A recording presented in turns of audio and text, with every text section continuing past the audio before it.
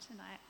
So the passage is Revelation 3, verses 1 to 6. It's on page 1238, or in the last book of your Bibles.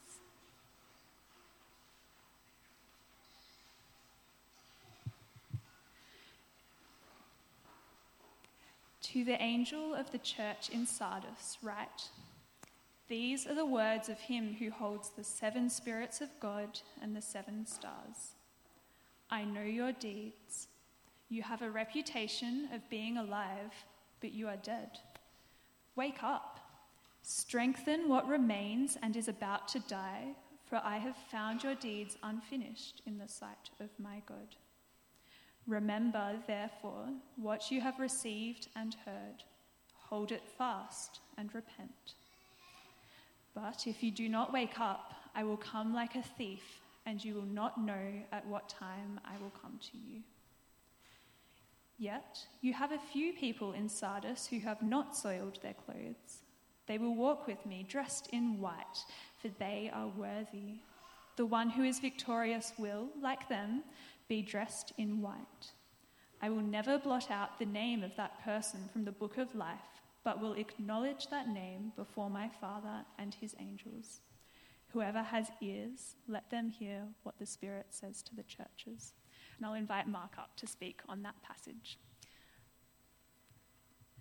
Dear God, as Mark comes to speak to us from Revelation, I pray that the preparation he's done this week and the words that he speaks will be edifying to us as a church, that they'll be able to encourage us and help us to know you more.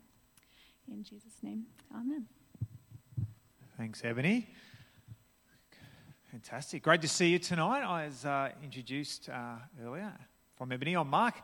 I manage a Q student residence with my wife Amy, but also part of the ministry team here at Q Baptist. I'm not sure, is there a few lighting issues? I feel like I'm in the dark up here. All good? No, I am preaching out of Revelation, so there is a bit of that sense of sort of drama, isn't there, when we're opening the book of Revelation, which is good. So I've been a Christian now for almost 20 years, and I've loved how many times my perception, my position on something has been changed or challenged when God's word is opened. And this series on Revelation, which we're in the middle of at the moment, has done that. And previously, I probably would have, when I'd read the book of Revelation, I found it quite gloomy and a little bit sort of drama-filled, or sort of like, dun, dun, dun, just in that sense of just, oh man, that's just so, the language and you know, we call it love letters from God, but I'd never sort of read it like that. But truly, over the last 4 weeks, and even as I've been preparing for this tonight, I've just been able to glean so much from the Scripture, and I've just been so encouraged. So, just a little bit of context, because it's always important when summarising, and I'm aware that you might be even here tonight, and we're in the middle of a series, so it's important that we just give you a little bit of a heads up that we are in the middle of a series, like I mentioned, the book of Revelation, which is the final book of the Bible, and we are teaching through the first 3 chapters. There's 7 letters to the churches. The Apostle John writes these at the end of his life, as he has an experience where there's a vision. He receives a vision from Christ, and these specific messages to the 7 churches, important, I think Nick mentioned this last week, is to the churches, not the townships. It's to the church, and we're going to look at one of those today, which is called Sardis. So just a little bit of information, just some facts about Sardis, the town itself, because Sardis had a reputation. It was a wealthy city. It was situated on the junction of some important and roads that led to trade, which meant that it was wealthy and it was doing pretty well. Had a lot going for it. At one stage, it was the capital of the ancient kingdom of Lydia. Also, it had quite unique landscape. It was actually in 2 locations. The oldest section was on a mountain, an Acropolis, which I practiced that a few times this week, saying that word, which is very significant to the letter, and I'll refer to that a little bit later. And the population also grew outside of the mountain and down in the valley, which was interesting as well. These first 6 verses that you heard Ebony read from Revelation earlier, we're going to look at and unpack today.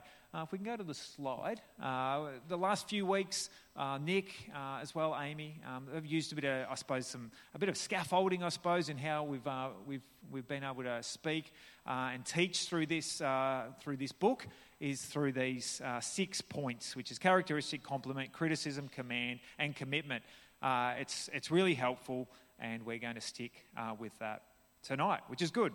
The letter begins, and the first verse in this says, "To the angel of the church in Sardis write, these are the words of him who holds the 7 spirits of God and the 7 stars." This is the message to the church. It's about Jesus' character. It's talking about the Holy Spirit. Jesus, the messenger, holds the Holy Spirit. He speaks with authority. The Father, Son, and the Holy Spirit. I have a feeling that these 6 verses to the church at Sardis are all life-giving, and they need to hear them, and they need to be spoken. In the light of this, we'll go to our next one, which is complement, our next point. And as you can see, there isn't one. There's no complement. In this letter, there is no complement to the church at Sardis. What does that all mean? Well, we're going to just dig and lean into that a little bit more. Jesus doesn't start the letter with complimenting them in any way. There's not much happening in the church for him to compliment. He wants to get straight to the point. He wants to get straight to the heart. I know, I mentioned that I manage the Q student residence, and there's been some feedback I've received over the years that sometimes when I get up to maybe talk to the students, it might be that there's maybe a bit of an issue. Maybe the students aren't leaving their cars on Sundays in the car park, and they need to put them on the street so the church folk in the morning can park there, because a lot of them are elderly. Sometimes I can do a bit of a long-winded story but I need to get to the point. There might be something else, grievances or, people being loud. I regularly get told, "Mark, just get to the point." That's some feedback I've received, because often young people don't need us to soften the blow or wrap it up in cotton wool. Just get to the point. And Jesus gets to the point on this letter pretty much straight away. So our next point tonight is a criticism. It says, "I know your deeds. You have a reputation of being alive, but you are dead." I love how that starts. I know. God is all-knowing. Nothing is hidden from him. The church had a reputation, and Jesus wants to shine a light upon this reputation. If Jesus has something to say about reputation, I think it might be worth listening to. If I think about Jesus and his time on earth and his reputation, well, to be honest, he wasn't really all about building his status. He wasn't all about wanting to be an influencer. I think Jesus was preoccupied with his mission.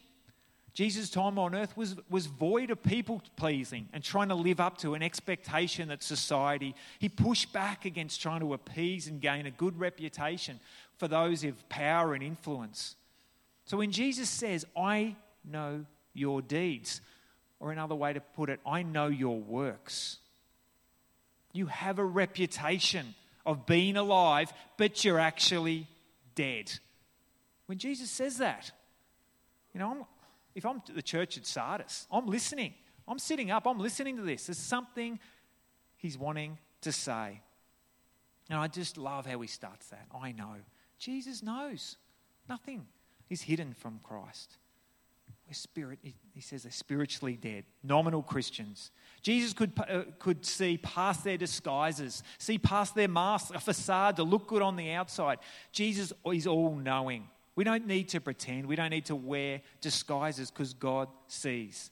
The thing is, too often we can be preoccupied with our reputation and how we are perceived by others. This is not just an individual thing either. Even as a church, we can become preoccupied with other agendas that can take us away from the mission that Jesus has for his church, to be salt and light, to be set apart.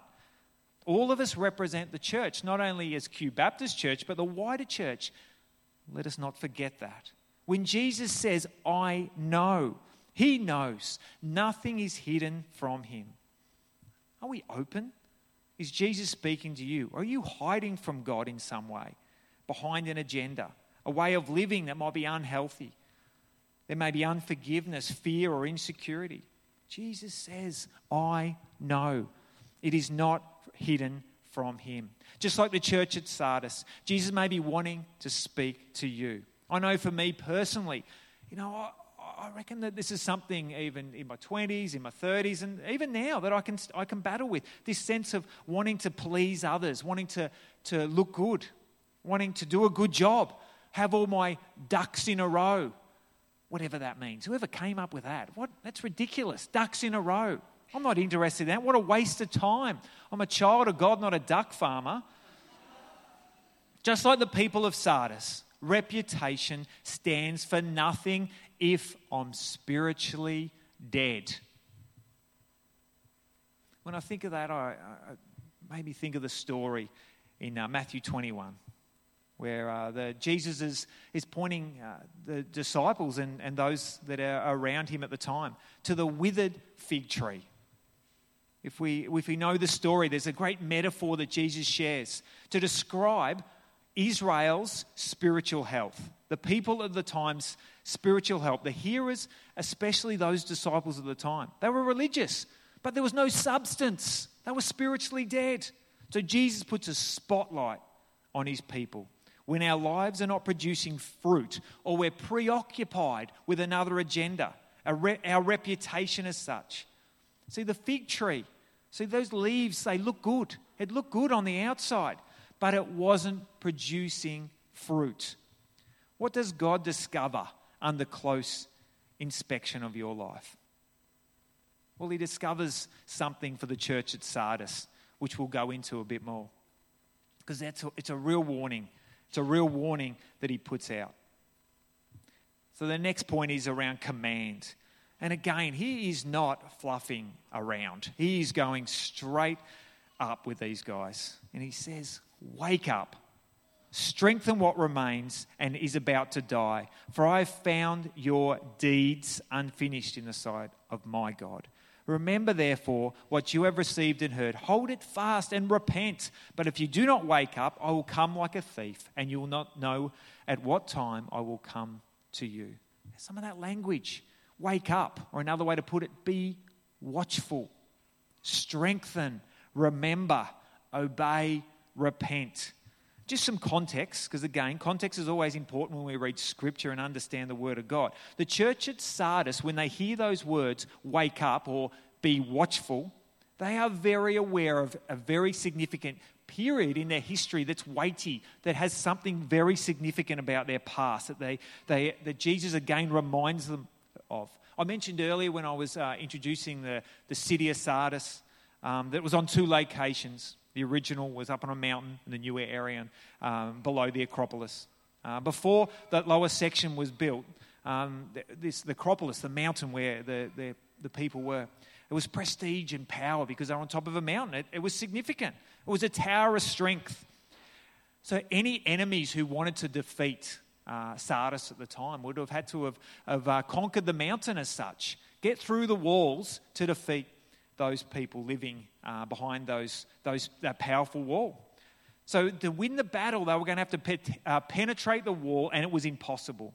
Although in Sardis' history, not once, but on two occasions, the vulnerability of the way that they guarded that wall was discovered. And the people of Sardis were horrified when that position of power was over and the impossible occurred. They were defeated by their enemies. So when Jesus refers to wake up, to be watchful, and he uses even the words remember, this was very relevant to the church at Sardis. They needed to remember because there was times they weren't diligent. There was times where things had happened in their past and they lacked wisdom. They were complacent and they needed to learn from their past again. It is interesting, unlike the other churches that we've looked at the last few weeks in the book of Revelation, Jesus doesn't accuse the church at Sardis of any heresy. There's none of this sort of false teaching accusation that we've seen in the other letters to the church at Revelation. There wasn't a divide amongst the people in any way. It seemed like it was a real get-along culture. Everyone seemed to be really getting along. But I love there's a verse that says, strengthen what remains. So there's a sense that Jesus wants to draw those that are dead, that are spiritually dead, because he hadn't given up on them. He was reminding them, pointing them to their past, but also reminding them that there is still time. And it brings us to our next point, which is the commitment or the promise. See, there was these Jesus followers who were there. They weren't preoccupied with their reputation. There was a few that they were bearing fruit. And just as Jesus put the spotlight on those who are spiritually dead, and he calls them out to start bearing fruit. But there are those that are set apart. And it says, yet you have a few people in Sardis who have not soiled their clothes. They will walk with me, dressed in white, for they are worthy. The one who is victorious will, like them, be dressed in white. I will never blot out their name of that person from the book of life, but will acknowledge that name before my Father and his angels. Whoever has ears, let him hear what the Spirit says to his church. Jesus recognizes them and says that they will walk with him, dressed in white, for they are worthy. Jesus knows that they have remained faithful. They have remained pure, and he uses the image of white, which we know is describing purity. They're not defiled. Additionally, he mentions that they have a place in the book of life. This symbolizes eternal life. I will never blot them from the book of life, but will acknowledge that name before my Father and his angels. I just want us to just go back a bit. I just want us to go back to those words where he says, they will walk with me. I just love that picture. They will walk with me. It's a beautiful picture of Jesus walking with his beloved, with the pure, that image of white. He promises the pure ones that he will walk with him. This wonderful picture I get when I think of Jesus and his hands of grace and mercy, and the fact that despite being called spiritually dead, that Jesus leaves the door open for those at Sardis to return, to wake up.